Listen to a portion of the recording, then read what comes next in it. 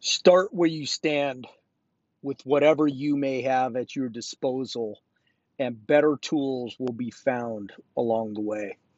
That's by Napoleon Hill. One of my favorite quotes of all time because I'm a big believer in just starting. Action is what gets results. Not thinking about it, not dreaming about it, not writing it down on a piece of paper. Actually taking action is what gets you the results. So I see in sales a lot that people overthink and they get what's called analysis paralysis. They get too impatient. They think that if they just start, that they're going to mess something up. You know what? You're going to mess something up. That's a part of the game.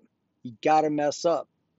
You got to fail, but you fail forward. You learn from it, and then you get better the next time. You come back in the second round, third round, fourth round, swinging just as hard, but better because you're adapting to what's going on around you.